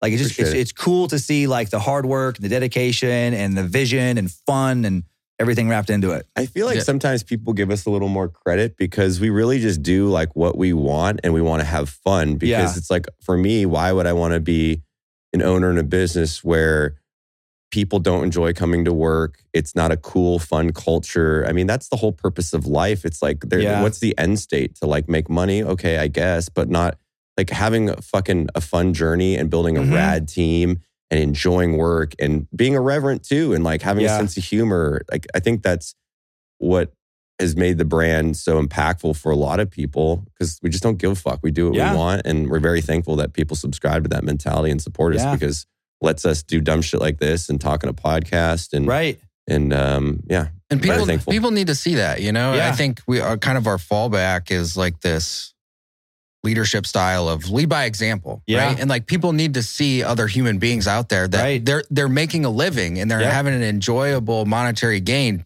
through doing whatever the fuck they want and having fun it's along inspiring. the way. Yeah. You know, and then you guys, I'm sure you already have, but I mean, we get these messages, you know, similar ethos over at like, you know, Time Suck and, you know, Bad Magic, you know, our little production studio, but it does inspire. You get emails of like, hey, listening to you guys last couple of years inspired me to take a chance and start my own, you know, like open up a barber shop or, you know, whatever it happens to be, woodworking shop, these things, and like pursue it and have fun and follow it. It's cool. It's like, it's infectious. I think there's like this weird like baseline society, and it's like you build your roots out and, you know, you go to college, some people, and then they get married, they get their house, and then they they slowly like divest themselves from their goals and their aspirations. Yeah. And then they get to such a point where they're anchored down by what they've created in their life that the opportunity to go take a risk becomes drastically more complicated because you maybe have a family and you're married, you got like a 2 cars that you're paying on. Like the risks absorbed in those like calculated like decisions to like maybe go chase your dreams become way harder. And you know, and that's fine however people's lives turn out. I just wish more people, and hopefully we can be a vessel for people to be inspired, is like to actually do what the fuck you want to do in life. Like there's no dress rehearsal in this motherfucker. Like you get one shot. And that's, if you believe in an afterlife, that's great. But in this consciousness as a human being, you got one. And it's easy to like read that on a Pinterest comment. It's easy to like say that, but to live it, it's fucking hard. And it takes like an understanding every single day to like recalculate yourself and go, man, I just want to enjoy today, spread positivity, spread love, make people laugh and like do epic shit. Because my biggest fear and has been in life is like that deathbed thing. And I look back and go, fuck man, I was a pussy. I was a pussy. I didn't take a risk, you know? And then the people that go, well, I want to live forever. And, you know, jumping out of planes crazy. For me, it's like, no, like I'm willing to take that calculated risk and trust myself. And let's go enjoy it. Because then you have such a better perspective that promotes your internal happiness because you've seen life, you've experienced it rather than just kind of coast through it. And even if like, you know, like in those things, I totally agree. And it's like, and if, you know, somebody falling out of the plane, then like, the parachute didn't open. Well, maybe they lived a lot more life in their 40 years than the other person who didn't take any risk and died at 80. It's like I think about, like, I feel bad. I feel like lately in my acts of like that, I've been trashing my mom. I love my mom, but she is like, she doesn't live like that. And so I've seen this example of somebody who doesn't take any risks and is worried and like, she's not happy. And so it's like, and she's always waiting for the other shoe to drop and always like worried. And I'm like, Mom, it is going to drop. We're all going to die. Like all those things that you worry about are going to happen. And you having worried about them your whole life isn't going to have made the pain any less or whatever like that. So why not just like, don't think about it. You can't control it. So go enjoy your life and don't worry about what your neighbors think or those kind of things. And then when those things happen, they're going to happen. But at least in between those things, like you're living the life that, you know, you want to live. Because I do look at like if you're just like, what is the goal? You know, what is the goal of life? And it's like, I think just to enjoy it. Like you said, you get one ride. Pursuit of happiness, man. My 2 ones are my whole point of living is laugh and come. pretty solid baseline. Live, laugh, come. That's solid. You know? Yeah. Dude, I had one of those moments after we came back from the Alaskan bear hunt, and like, you know, we're on these tiny little puddle jumpers, and like it's a little sketch, but I was like, you know what? Like if this thing went down, like I'm all right. Like, you know, I fucking lived it and I'm okay with all that. Like there's enough for a few chapters of a book. And like, as a byproduct of that process, I was like, it kind of like felt freeing to just like go and freestyle life after that. Like you feel like you already did a lot and move forward and just like keep that, just ride that wave. I think that's like the whole thing, right? You can't let fear drive your ship. Like whichever way you want to steer it, do that. But like, I think too many people let fear and trepidation drive their ship. And that's a fucking quick dirt nap to depression. Absolutely. And I've fell into that multiple times in my life. And I like most people do. Shake it off and be like, whoa, okay. Like, I don't know how I just got here, but I'm here. And it's like, you got to reset and just, I mean, I've upped and moved multiple times in my life just to get out of a toxic environment. Like I hate everything, my job, the person I'm with, where I live. I'm like, fuck it. I got a rucksack and a positive attitude. Like I'm going. We'll see where the road takes me. That's odd. We're with tattoos here. There's one I've been meaning to get forever, and I just got to like talk to Will or get the design figured out. But I've always loved this quote. Well, it's actually a Rage Against the Machine lyric, but fear is your only God. And I've thought about that like so many times in my life. And I want to use it for a reminder for myself too, you know, just to like, when I'm getting worried about taking a risk or, you know, I don't want to do this and I don't even understand why I don't want to do it. Maybe there's other voices in my head. And it's like, why am I letting, you know, like fear, irrational fear rule my life? Because I've seen so many people live their lives that way. They just, live their whole life just afraid and worried and ugh. As long as you're ready for your wife to call that a basic bitch tattoo, even though you're covering this one up, it's okay. I have happiness as a warm gun on my arm. So well, I'm gonna weave it into. Yeah, I know. I like it. That's a really good idea. I'm just messing with you. Oh yeah, no, I want to weave it into. There's this graphic novel I like called Preacher. It's Garth Ennis, and it's just like this crazy, crazy story. But he has like this God character who comes to Earth and does all this crazy hedonistic shit. But just the illustration, just like, like white eyes and kind of like the long flowing hair. I just pictured some like that face woven into a fear is your only God thing would be fun. But I've been thinking about that for a decade. I gotta figure it out. Good thing you got a good tattoo artist and you just explained it to him on the show. Talking to Will about it. Yeah, exactly. Yeah, just be ready for that onslaught from the wife. Like, oh, what are you, 18? You got a fucking Rage Against the Tattoo quote on your arm. Right. Neato. I like that Rage Against the Tattoo. I like them. I'm lucky where my wife is, as you know, I was married before, and like my wife now is, and my first wife is she's a good person. We're just not truly the cliche of like not right for each other. Right. But she is very much an inside the box person, and it's worked out very well for her. She has a good corporate job. She's climbed up this ladder, worked at the same company the whole time since she's been in college, and like this very kind of linear, that's what she wanted. Where the people I dated before were a little more reckless and stuff. But then I had this like kind of like weird parental voice in my head of like, that's not the proper person. And that's not, even though I wasn't that person. And my wife now, like she's a little nuts in some ways like me. And we both have a very much of like an outside the box, like tattoos, whatever. She's just like, whatever, that makes you happy. Cool. So I was joking with some friend, I've just never had time, whatever like that, to like get into like motorcycles or whatever. But I think this next summer I'm going to finally get one just to go ride around locally and stuff like that. And a lot of people, I feel like at this stage in life, well, I've heard just friends be like, well, I had one, but my wife wouldn't. Like, my wife's not like that at all. It's so great. Yeah. She's like, yeah, whatever. That makes you happy. Fucking whatever. Yeah, dude, that's such a good point. Because I saw this thing on social media not too long ago, and it was a photo of Clint Eastwood.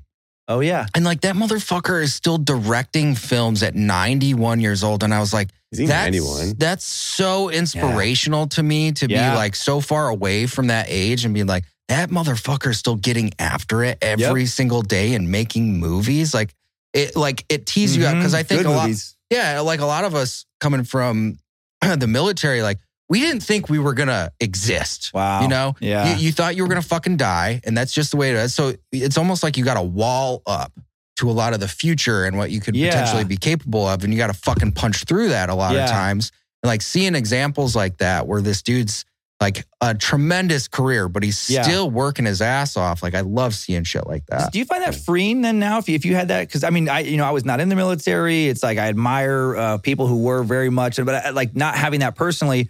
If you had that mentality for a while when you're younger and then you're home, you're out, does it feel kind of in a sense like bonus time? Yeah, it does and it doesn't. Yeah. If you find the perspective, I mean, I've talked a decent amount over the years about transition and stuff because that was one of the hardest times of my life. But I remember that I got out of Ranger Battalion in the quad and, I ETS, meaning I got out of the military. My platoon went to do a training exercise. I remember standing there and I was like, okay, I'm not dead and I'm out of the Army. And I had no plan. Like what now? Because to Logan's point, it was just like the expectation is that you're going to like kick the bucket. And then you have that weird psychological moment where you're like, I'm not dead. What do I do? And I think it's just a sense of finding purpose and like drive and figuring out what you want to do. And that takes a lot of trial and error. I don't think that there's any, quick fix or help book that says this is what you should do with your life. Yeah. And if people say that, that's what they want their version of their life for you and not your own personal version. And it takes time, I think. Yeah. But I mean, so it's hard to get upset sometimes when you like really recalculate and go, yeah, I probably should have been fucking dead lots of times. And I get to sit here and drink coffee and bullshit with some friends. Pretty epic moment. Yeah. And I think that almost gets ingrained to a point. Like if you think, any type of routine or habit, that gets ingrained in you as a human, if you think like, I'm not going to be here, I'm not going to be here. Like your brain is going to think that way naturally, and you're not even really going to recognize it, even though you're no longer in a threatening environment. Right. And so you have to like decondition your own brain to be able to like, no, you have to plan for the future and ask yourself what you want to do on a regular basis, and then actively like go through this trial and error process to fucking figure that out. Isn't that interesting how there is like such a different path for every person, and like what kind of unlocked when I was talking earlier about like starting Time Suck and all that. Another thing I did, and had the book recommended to me. I've never been like a self-help kind of book guy. Just for whatever reason, they just didn't speak to me.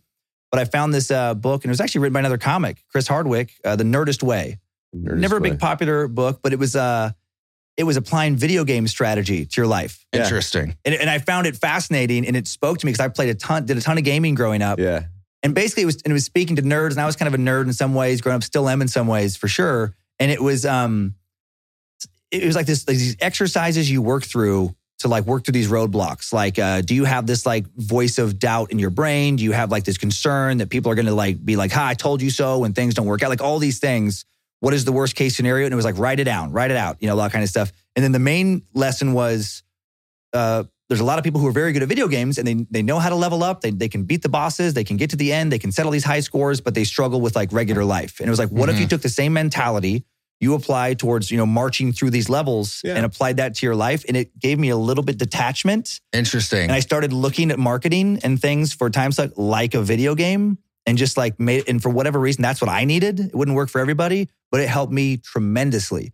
I depersonalized all of it. Yeah. You know, and I just looked at it like, I'm trying to set a high score. I'm trying to market this because I want the high score and like how many, you know, click-throughs I can get on this. Playing with this ad and trying to read it so I can hear from the ad and see if I can get the top score, you know, where I get like the best kind of, I'm trying to make this like the most memorable joke. But it's like, Yeah, I've kind of heard that video game analogy. I mean, it is funny. It's like you're trying to get the coin and rescue the princess in life a little bit.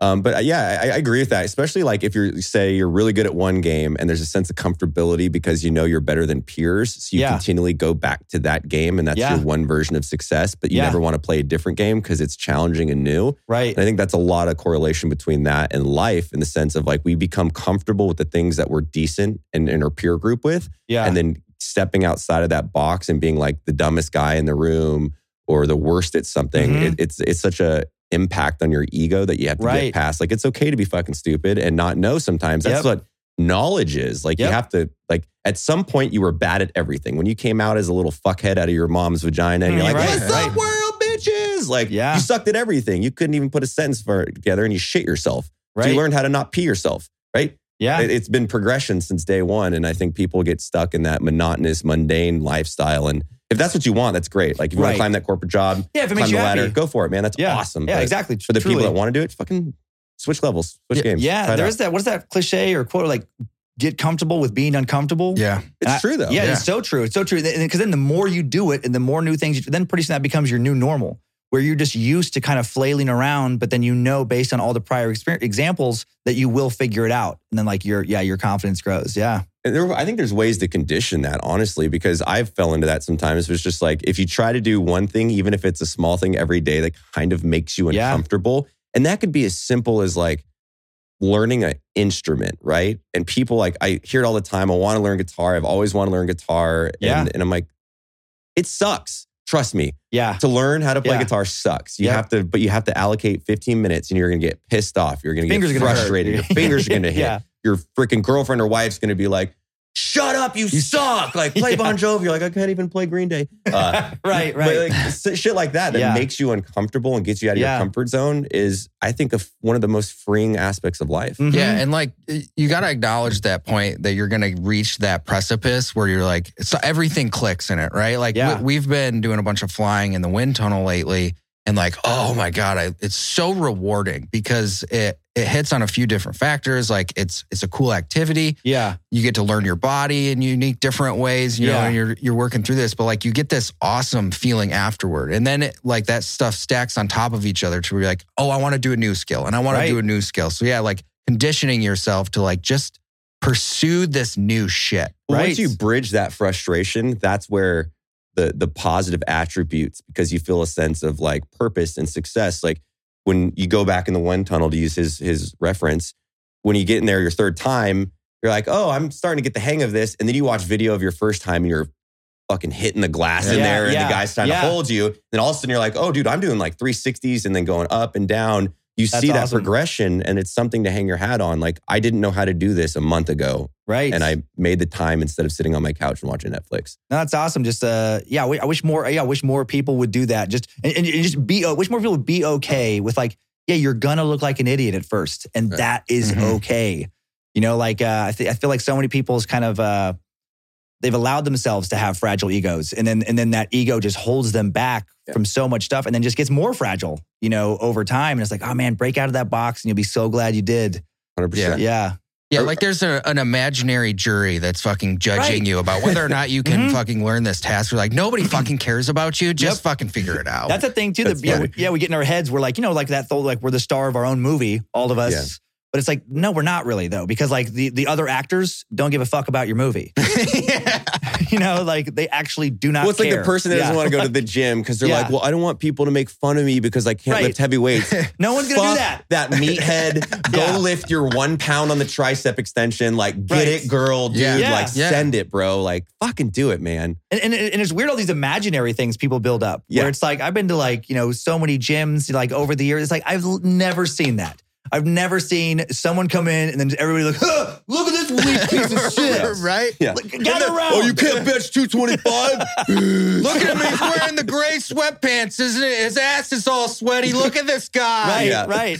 Exactly. Well, the only person I might judge would be the old gentleman that winks at me in the sauna in gyms. You know, like, it's his thing. I get it. I have high cheekbones and light eyes. Like, I don't fault him. Yeah, is that a thing when you get older where you're just like, I'm going to be fucking naked in public spaces? Dude, hey, it's Wayne Gretzky. Yes. You're a hockey guy. You miss every shot you don't take. So if you take 10 shots on a twink, you might get one of them. Like, I'm just saying. There was at this YMCA in Santa Monica where I would work out. And it was like, I mean, it was not sexual, but it was just these old guys talking shop or whatever. But there was like 10 of them. And they would just hang out in the locker room, just sagging nuts and just, you know.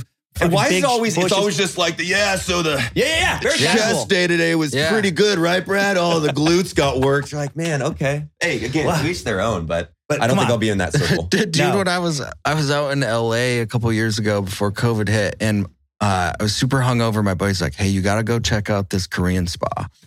Oh, yeah. Go out. Every good story starts that way. And, just hit the sauna, hit the ice bath. You'll feel way better. I was like, all right, go. And I went to this Korean spot, and there's a little section in this where like you just go and take naked naps. And there's just like a bunch of people just like sleeping, napping in there naked. And I was like, that's so strange. My friend was just telling me about Korean spas, and he was saying like they scrub you down, and like there's these stations, a certain kind you can get. And he said that if you have a bunch of tattoos, that like in certain traditional kind of like these spas, they'll leave. Like they don't want you. It's like some weird taboo thing. Have you heard that, Will, too? Yes. It was big over there just because more Japan, maybe the Yakuza or something? Yes, it's all started with that. So it just has that stigma of only criminals have tattoos. Only criminals have tattoos. A few years ago, Japan finally went legal with tattoos. It's been that long. It's been illegal for this entire long for like 300-400 years or some shit. It's ridiculous. That's crazy, yeah. I mean, I did date a girl once, and her mother said, I can't believe you'd date someone with that type of character. And we're like, what? Because I had tattoos. Yeah.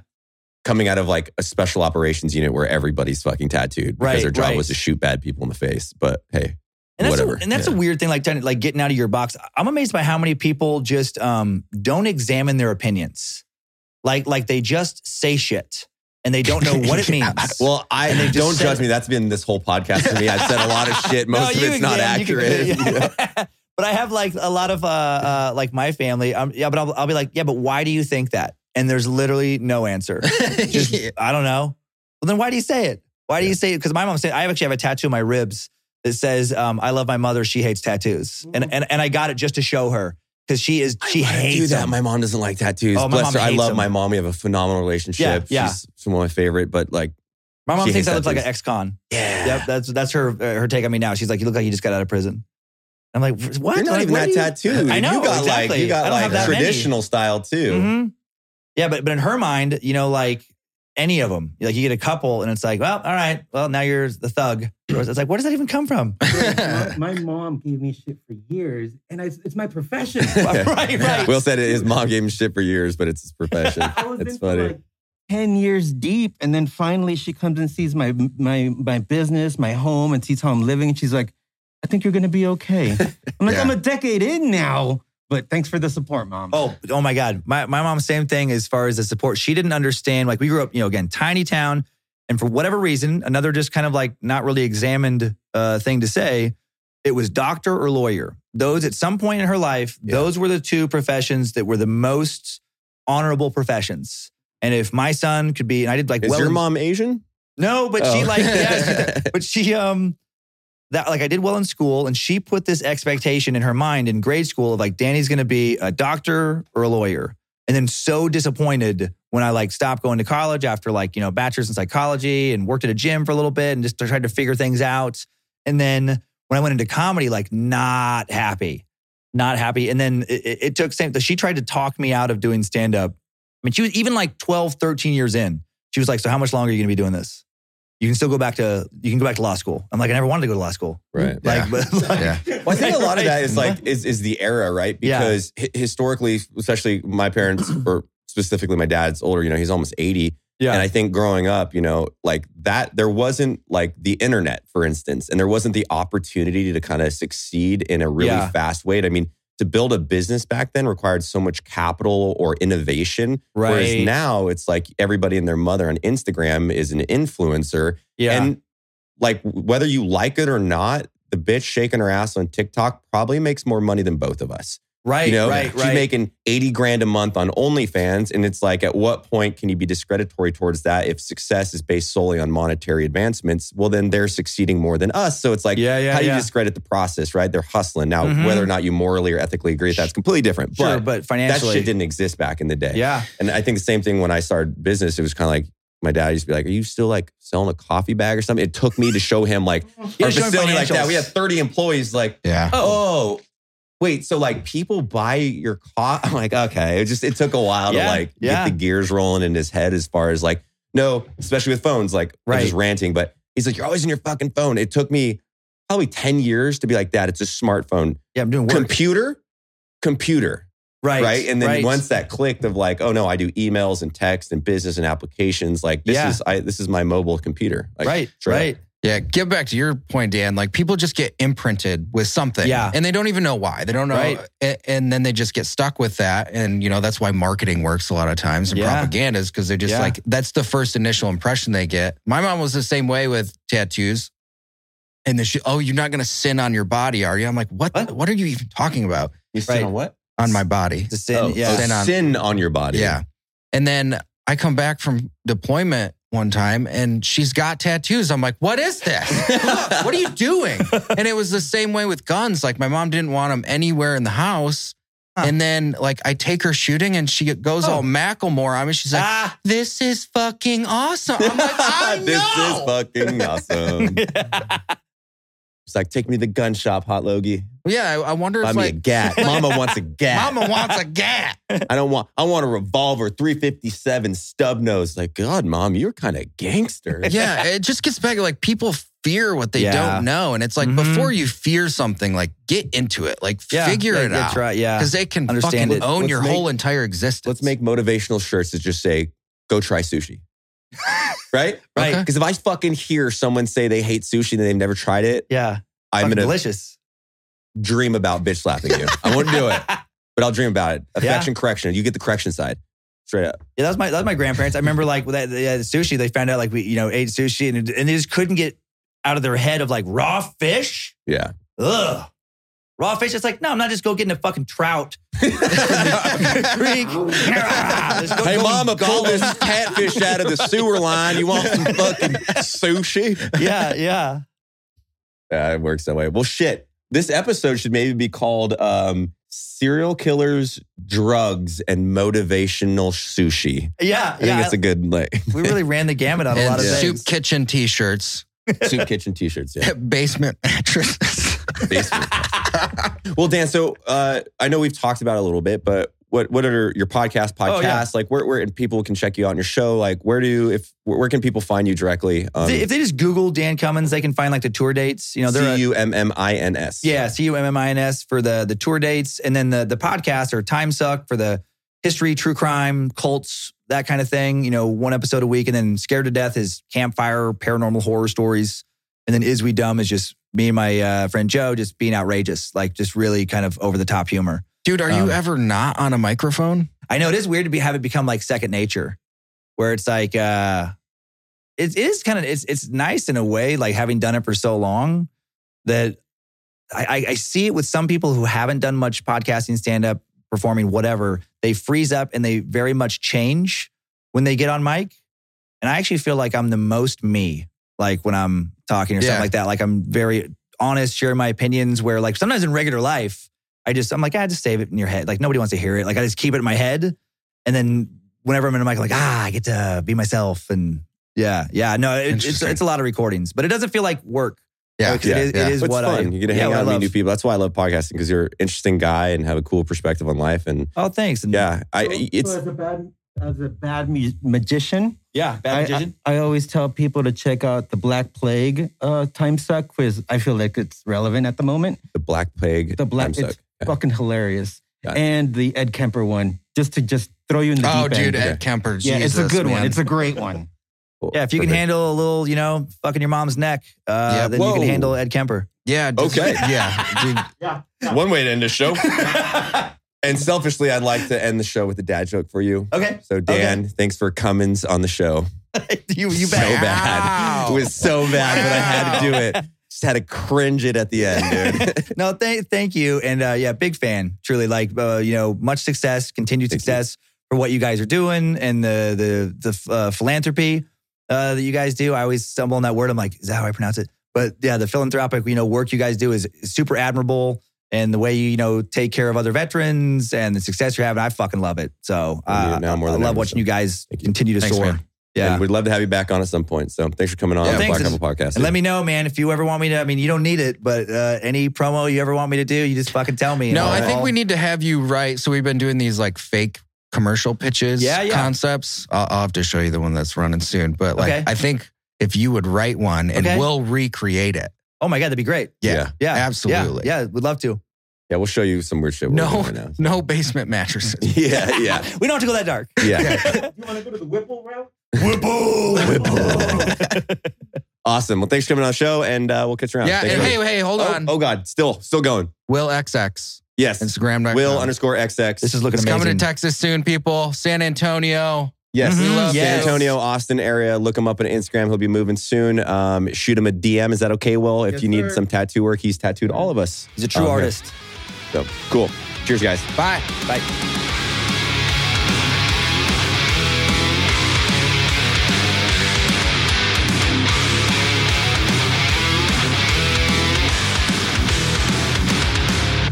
That concludes today's training. Any questions? Whew! Drum titties, boy!